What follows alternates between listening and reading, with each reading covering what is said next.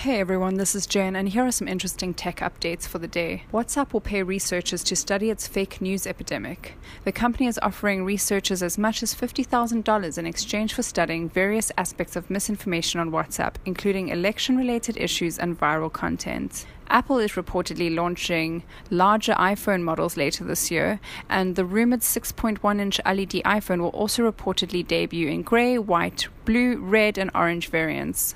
Facebook acquired a London-based artificial intelligence firm. Bloomsbury AI will strengthen Facebook's efforts in natural language processing research and help it further understand natural language and its applications. And here are some stats. 45% of agencies rely on marketing automation platforms to show return on investment, and 42% use marketing automation to measure performance. The average reader only spends 37 seconds reading an article or blog post, and 91% of the most successful users agree that marketing automation is very important to the overall success of their marketing across channels. Hey guys, thank you so much for subscribing. We really do appreciate it. If you've got a spare minute, please do leave us a review and stay tuned for more information tomorrow.